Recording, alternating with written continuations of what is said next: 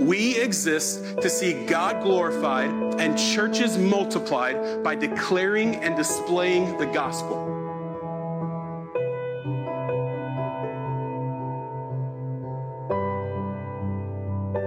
Now, as we've been journeying through the book of Ecclesiastes, we found ourselves in this portion of the book where he's specifically addressing this issue of wisdom.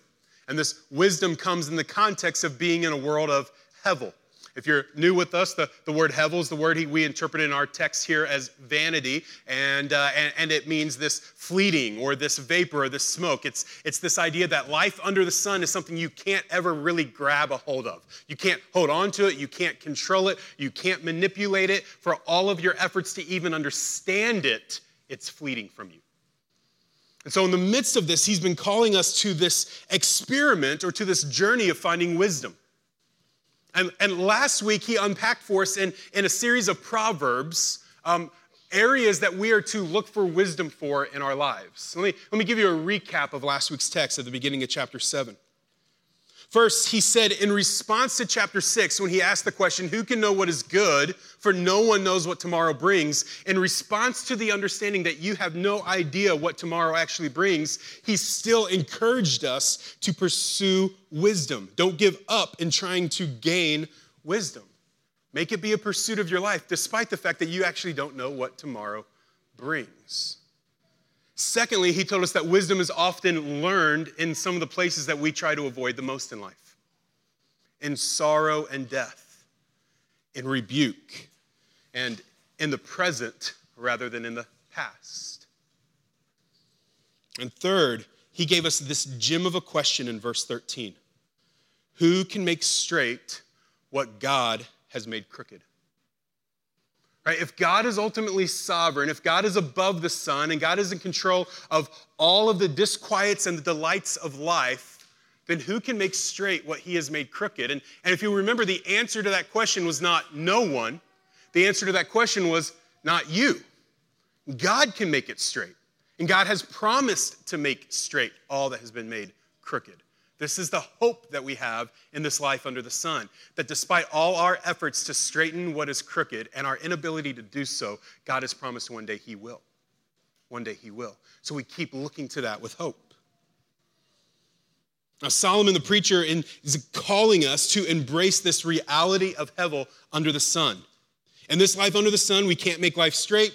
We can't avoid hurt. We can't avoid loss. We can't control the brokenness of our world or our personal lives. Now, we can grow, and we can learn, and we can trust more, but our attempts, any attempts, to build walls and structures and plans that would avoid the disquiets and the delights of life will ultimately prove to fail. We can't control it. We have to embrace this hevel, this inability to control life, because life is fleeting. The good things are fleeting, the bad things are fleeting, the hardships are fleeting, the joys are fleeting. Today is fleeting. Solomon the preacher also in this section of this text and throughout this book is calling us to embrace faith. In the midst of this hevel, we are to have faith in the God who is not under the sun. Faith in the God who is above the sun, who knows the beginning and the end. He knows tomorrow. And so when he makes a promise about tomorrow, we can trust it because he knows what tomorrow brings. In fact, he is the one who is causing the wind to blow tomorrow. We're to have faith in this God who is sovereign over all things and has promised to make all things new. And today in this text, Solomon continues teaching about this pursuit of wisdom and this embrace of a life that is hevel and about trusting God. So let's look at verse 14 as he does this. He says in verse 14, in the day of prosperity, be joyful. And in the day of adversity, consider God has made the one as well as the other, so that man may not find out anything that will be after him. Solomon calls us to joy and to consideration, to a joyfulness and to a consideration. He calls us first to a joyfulness in the day of prosperity. A joyfulness in the day of prosperity. Church, can I just encourage you in something? Don't feel bad when you're in a prosperous season of life. Or don't feel bad when you're experiencing prosperity. Solomon has taught us throughout this book not to make prosperity our chief goal, right? It's not the end all that we're chasing. To chase prosperity as if prosperity will bring you ultimate joy and will be the security that you need in life. To chase it for these sorts of things is like chasing the wind. You might catch it for a season, but then it's hevel and it slips through your fingers and it's gone tomorrow. You can't hold on to it. And so he's taught us not to embrace it as our chief end or as our ultimate, but that doesn't mean you don't have joy in it when it comes. And sometimes within our Christian cultures, we fear prosperity in the sense of we feel embarrassed when it comes. We feel embarrassed when we're in a good season. We feel embarrassed to celebrate something that's happy that has happened. We get a raise, we get a new job, we have a child, and we're like, man, I can't really celebrate this because there's people around me who are suffering in adversity right now.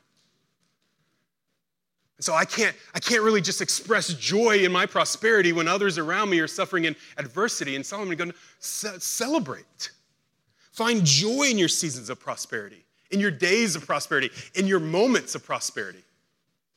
Right? And here, the idea of prosperity is not simply financial, though that's a piece of it.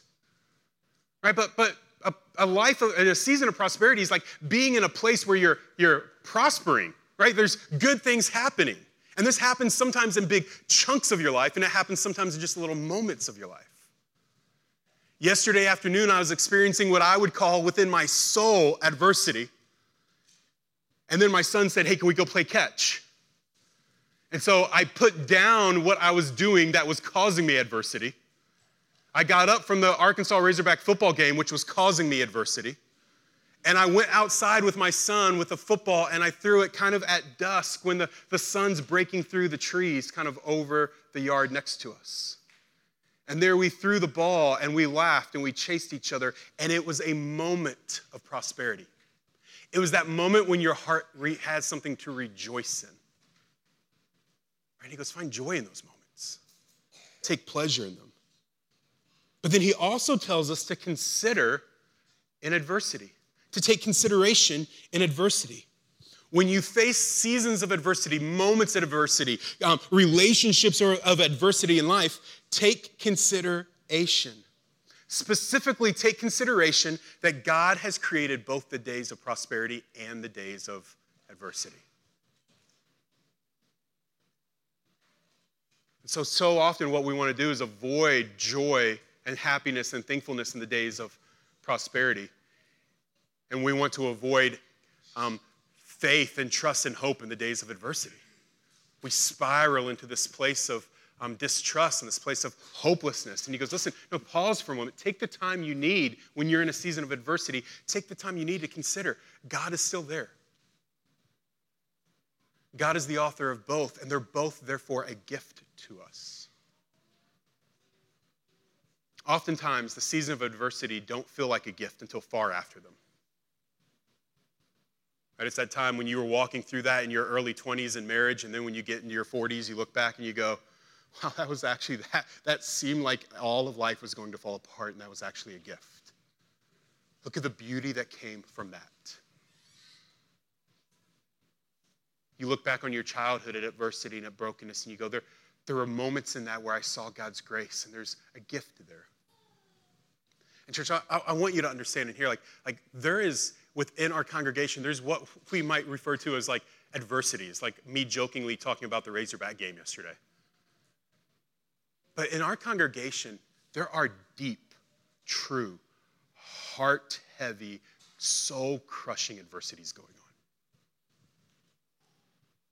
Like, can't get out of bed in the morning because you're being crushed by the weight of pain that is upon you type of adversities. And to just rush through this part and go, God is the creator of both, can feel really unloving and uncaring and confusing in that. Here's the hope we have in this. If God is the creator of it, then he is present in it. And he is in control, and he has not left you there.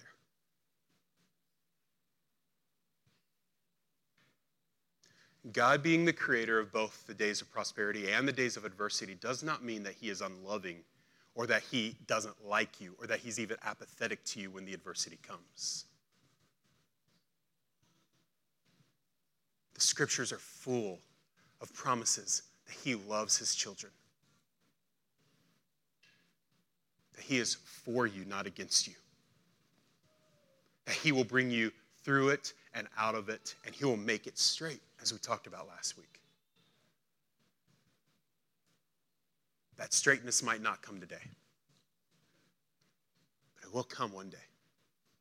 Whether this life or the next, it comes.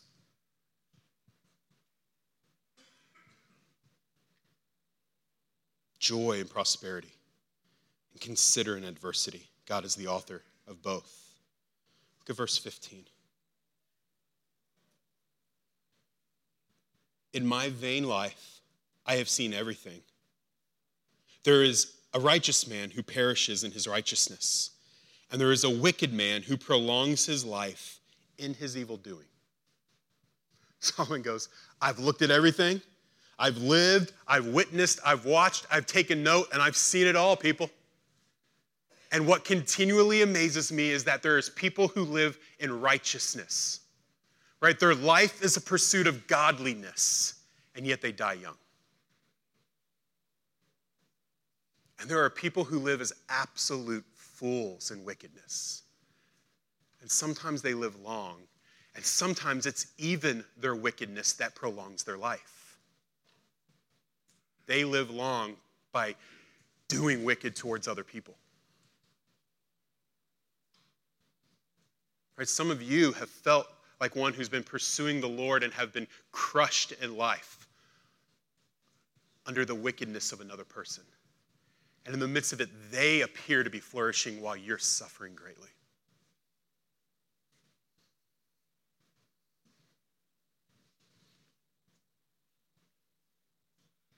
Look at verse 16 through 18. Be not overly righteous. Do not make yourself too wise. Why should you destroy yourself? Be not overly wicked, neither be a fool. Why should you die before your time? It is good that you should take hold of this, and from that withhold not your hand. For the one who fears God shall come out from both of them. It's decently confusing verses. Don't be too righteous. Why would you want to die? Don't be a fool. Why would you want to die? We have to be careful not to interpret what he doesn't mean here. Right? He's not telling us that we should not become too godly of a person, but also don't do too much evil. Just kind of live life in the middle. Not too wicked, not too good. The happiest place is just to kind of find a good balance between the two. It's not what he's saying. What Solomon is saying is in a way he's responding to with two imperatives to verses 14 and 15. Imperatives are instructions, commands, things to do. He's going, let me give you two action points on verses 14 and 15. In verses 14 and 15, he mentions that there's both prosperity and adversity, that we all experience both of these. And he says, what I've witnessed is sometimes the righteous perish and the fool prospers. So let me give you two responses to this, or two responses not to go to, and the way to walk through this.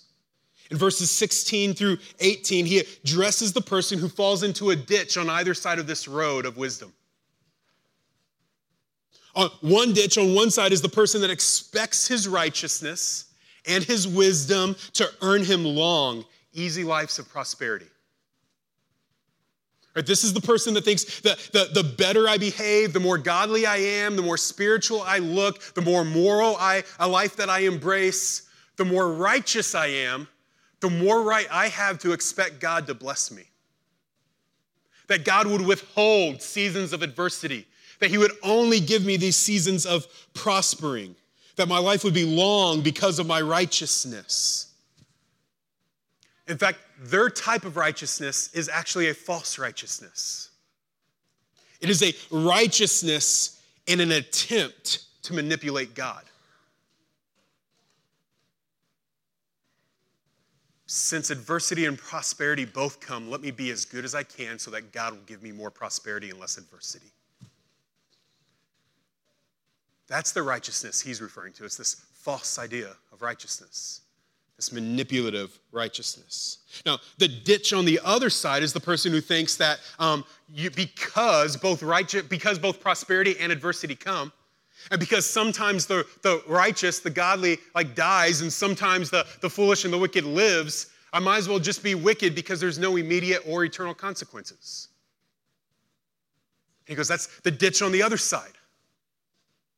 So one side, let me be as righteous as I can to manipulate God to treat me better. And on the other side, let me be as foolish and wicked as I can because it doesn't really matter what I do, I still might suffer adversity. So I might as well have fun in the midst of this with my sin. And his response to that is that the one who fears the Lord comes out of both of these. The one who fears God doesn't fall into the ditch on the left of righteousness or the ditch on the right of wickedness. They actually instead stay on the road of wisdom, reach out their hand, and trust God to lead them to what's further down the road.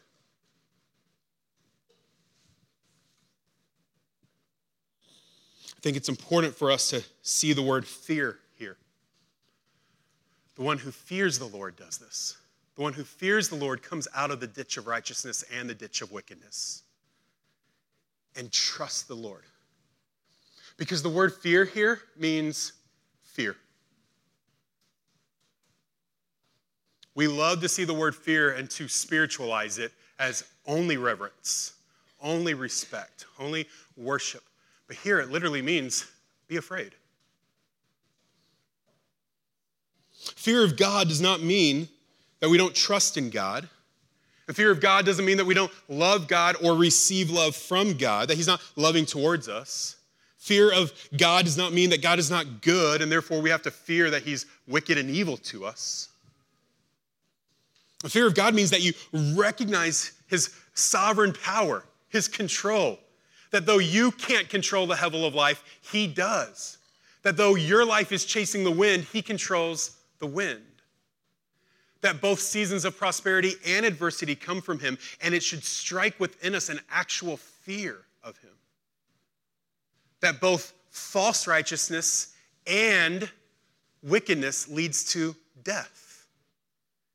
And it should strike fear. He's the one who judges our righteousness and our wickedness, and it should lead us to fear his judgment and to walk in trust of him. You can fear him and trust him at the same time.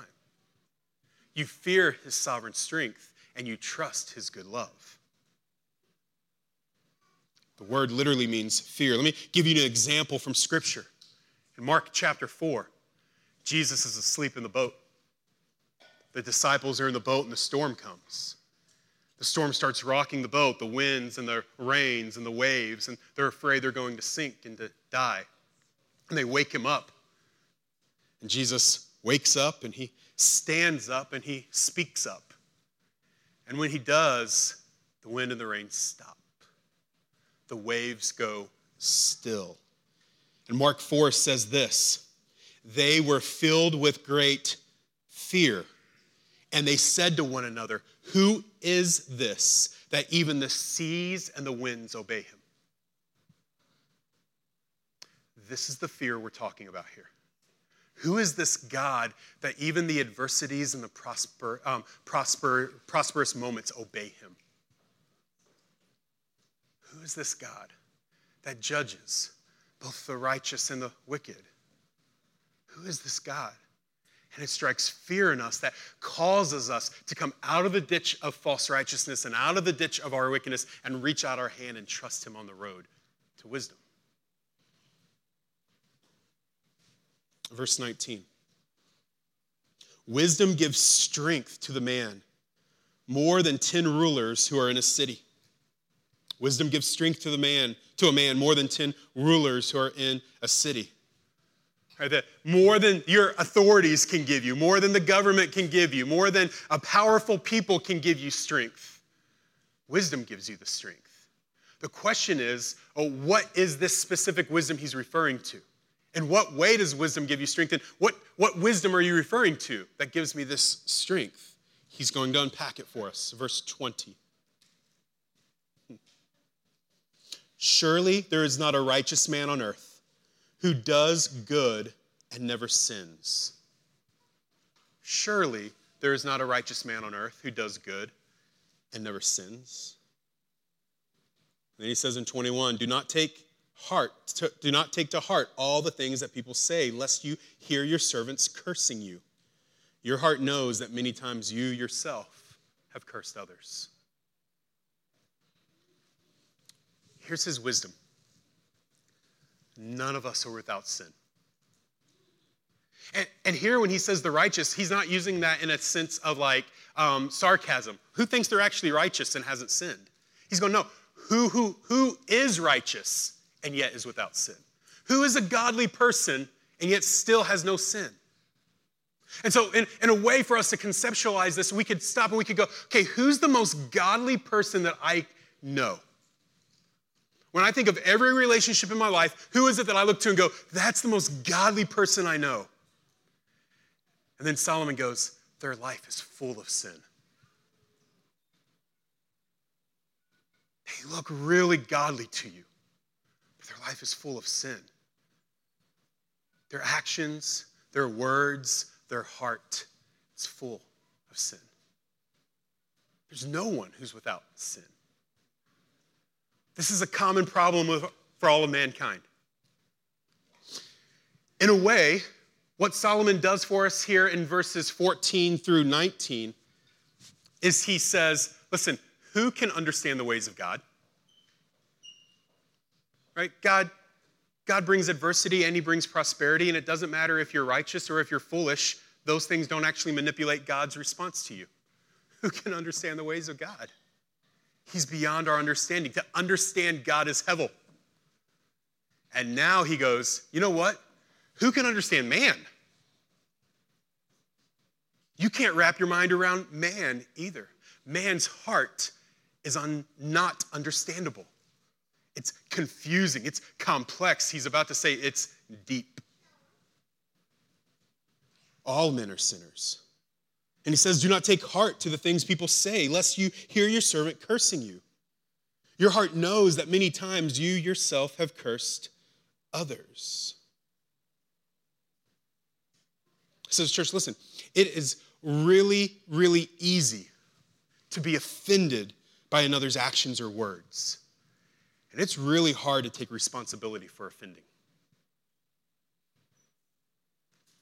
It's really easy to feel completely flabbergasted that someone else sinned.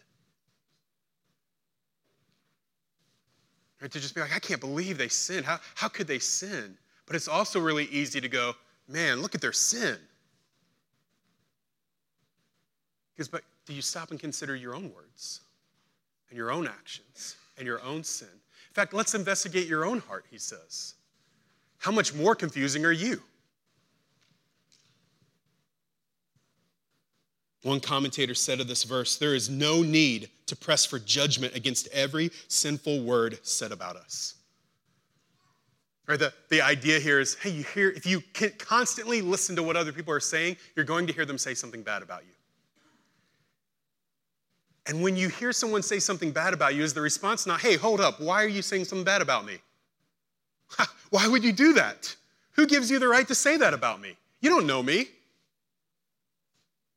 he goes, you keep pressing, you're going to hear something bad about you, something even sinful towards you. And who among you have not said something sinful about someone else? The heart is complex. Man is complex. We're all sinners. My friend Dave Becker has said on many occasions, on my worst day, left to my own devices and unchecked by the Spirit, I am capable of my worst nightmare. I can do things I would have never thought possible. On my worst day, left to myself, I am more capable of my worst nightmare than I could ever imagine. Do you honestly believe that about yourself?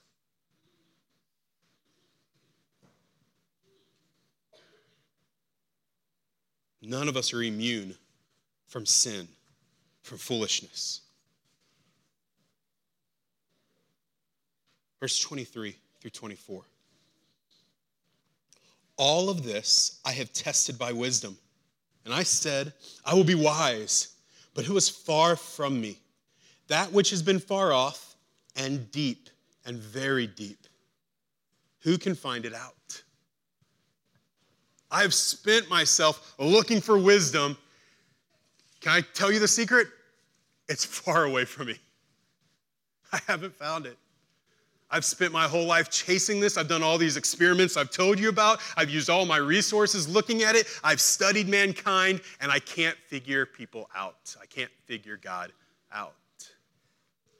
This seems too deep for me to even understand. I can't understand prosperity and adversity. I can't understand righteousness and wickedness. I can't understand wisdom and foolishness. I can't even understand why some people say the things they say about me. For all the efforts of my life, I can't understand. Understanding is hevel. It's slipping through my fingers. Verse 25 through 29. I turned my heart to know and to search out and to seek wisdom and the scheme of things, and to know the wickedness of folly and the foolishness that is madness. And I find something more bitter than death. The woman whose heart is snares and nets, and whose hands are fetters. He who pleases God escapes her, but the sinner is taken by her. Behold, this is what I found, says the preacher, while adding one thing to another to find the scheme of things, which my soul has sought repeatedly, but I have not found. One man among 1,000 I found, but a woman among all these I have not found. See, this alone I found, that God has made man upright, but they have sought out many schemes. Now, to understand this passage, which again is confusing in of itself, almost sounds like he's like attacking women here for a moment. To understand this passage, we have to understand a few terms that he uses and an imagery that he uses. One of the terms that he uses in verses 25, 27, and 29 is the word scheme. He's trying to understand the scheme of things. He's trying to make sense of things, the pattern of things, the way that things work. The picture he gives is of an accountant who's trying to make all the numbers make sense.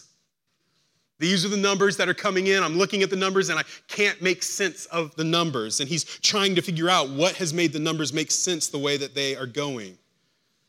Or the strategist who's trying to figure out the right moves to make for the right strategy to move forward. He set out to figure out this scheme of life. He wants to know how prosperity and adversity works. How can he control them? He wants to know how righteousness and wickedness works. How can I control them? He wants to know how wisdom and foolishness works. How can I control them? He wants to know how the heart of man and man's sinfulness works so that he can control it. And he uses the word found. Found is in verse 27. It's 3 times in verse 28, and it's again in verse 29. Found here is like the accountant who found the scheme.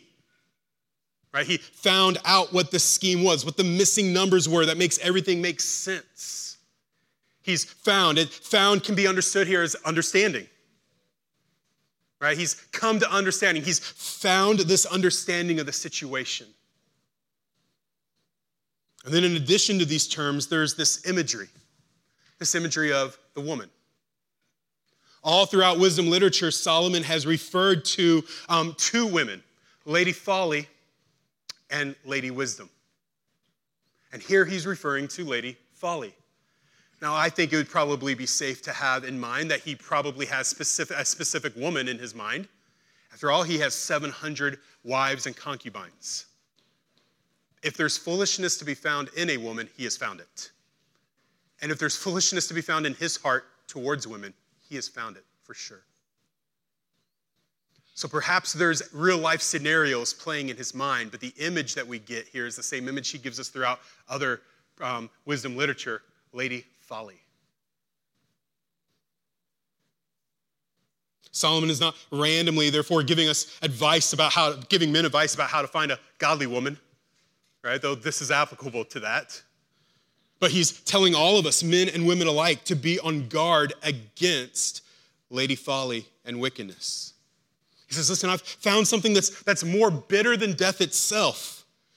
What's more bitter than death itself is the arms of Lady Folly, who seduces and entraps and takes prisoner of a sinful man or a sinful woman who's not walking in the strength of the Spirit. Lady Folly is far more seductive than you realize. She whisks us away into the ditch of false righteousness, and she whisks us away into the ditch of wickedness. She takes us down the road of foolishness, and she entraps us, and she holds us. Be on guard, he says.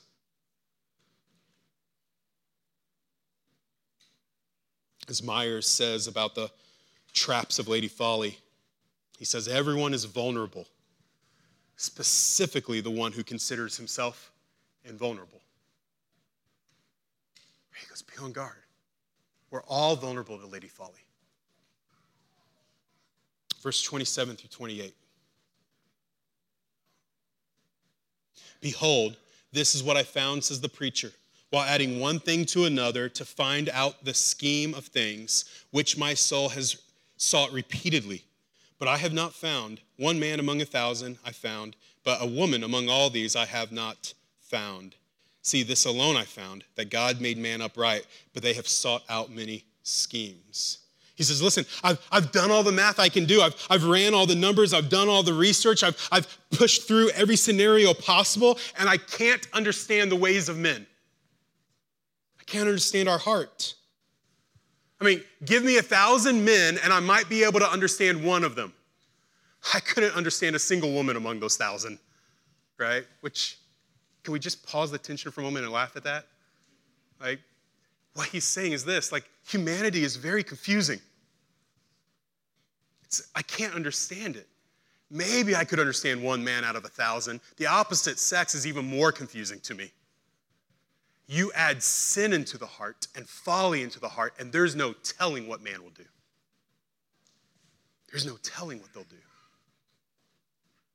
Man's heart is confusing.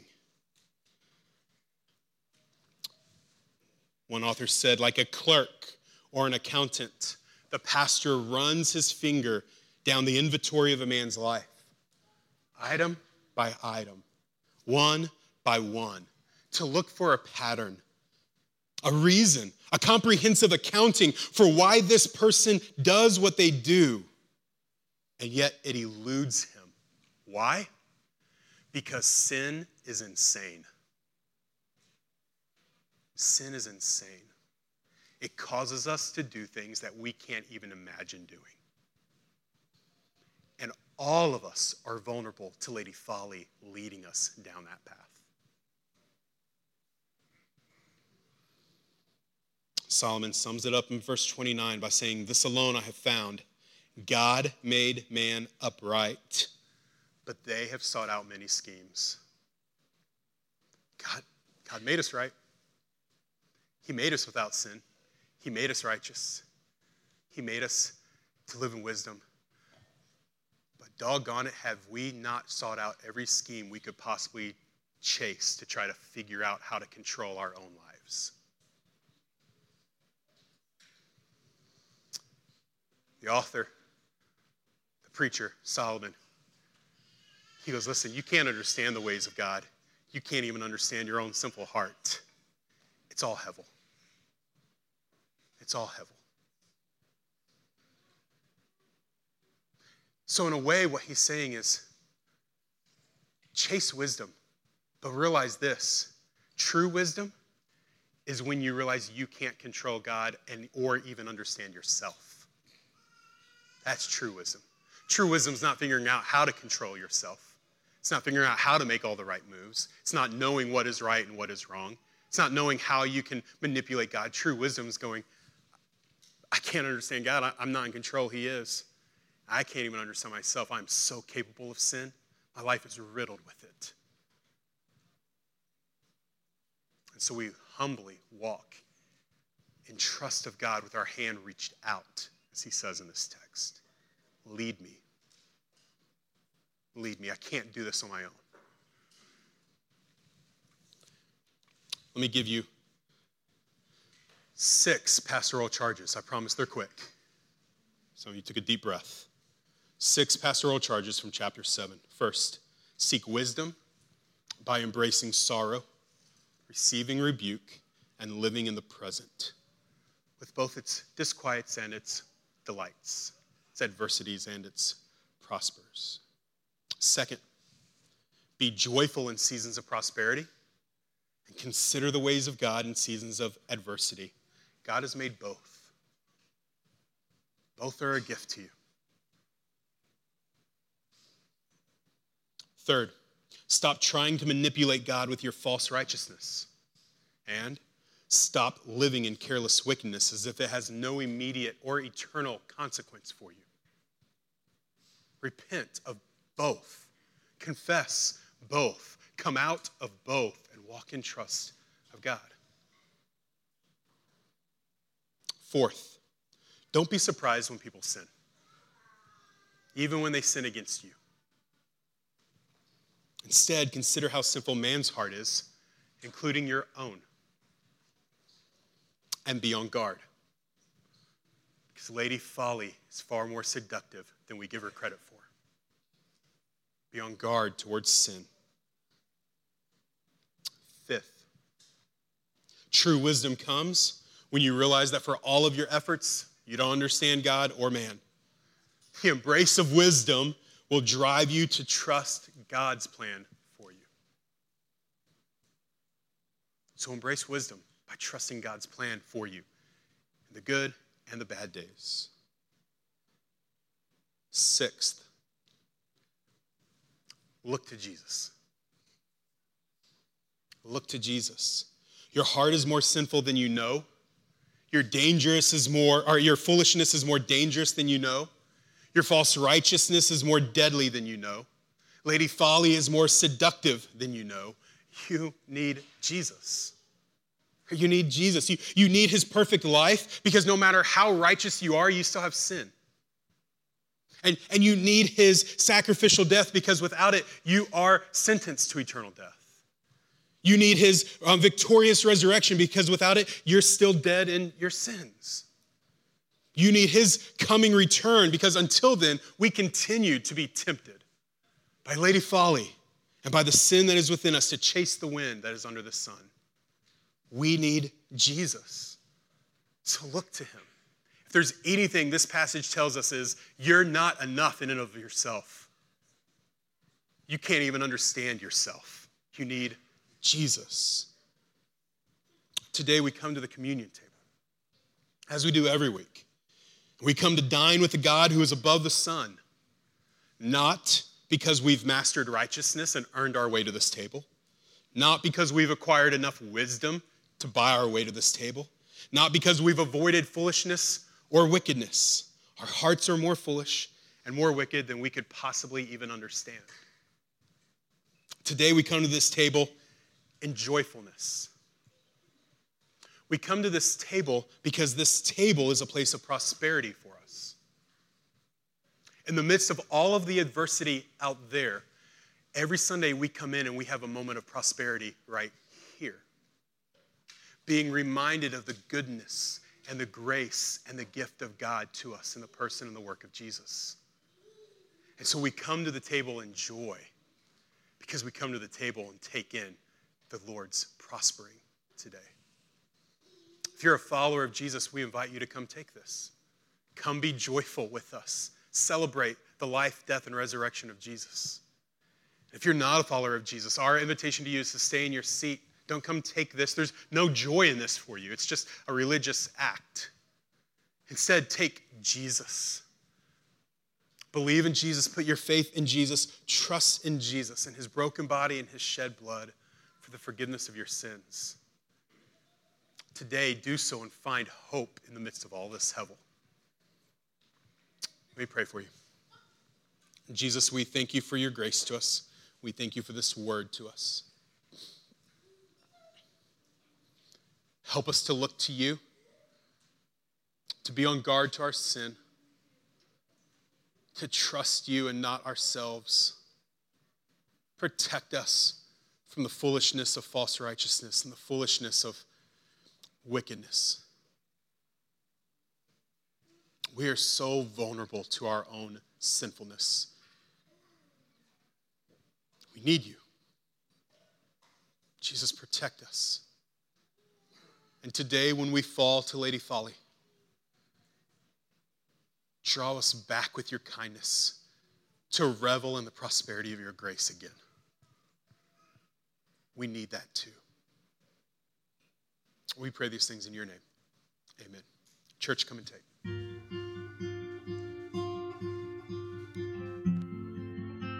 Thank you for listening to audio from Amaze KC, located in Kansas City.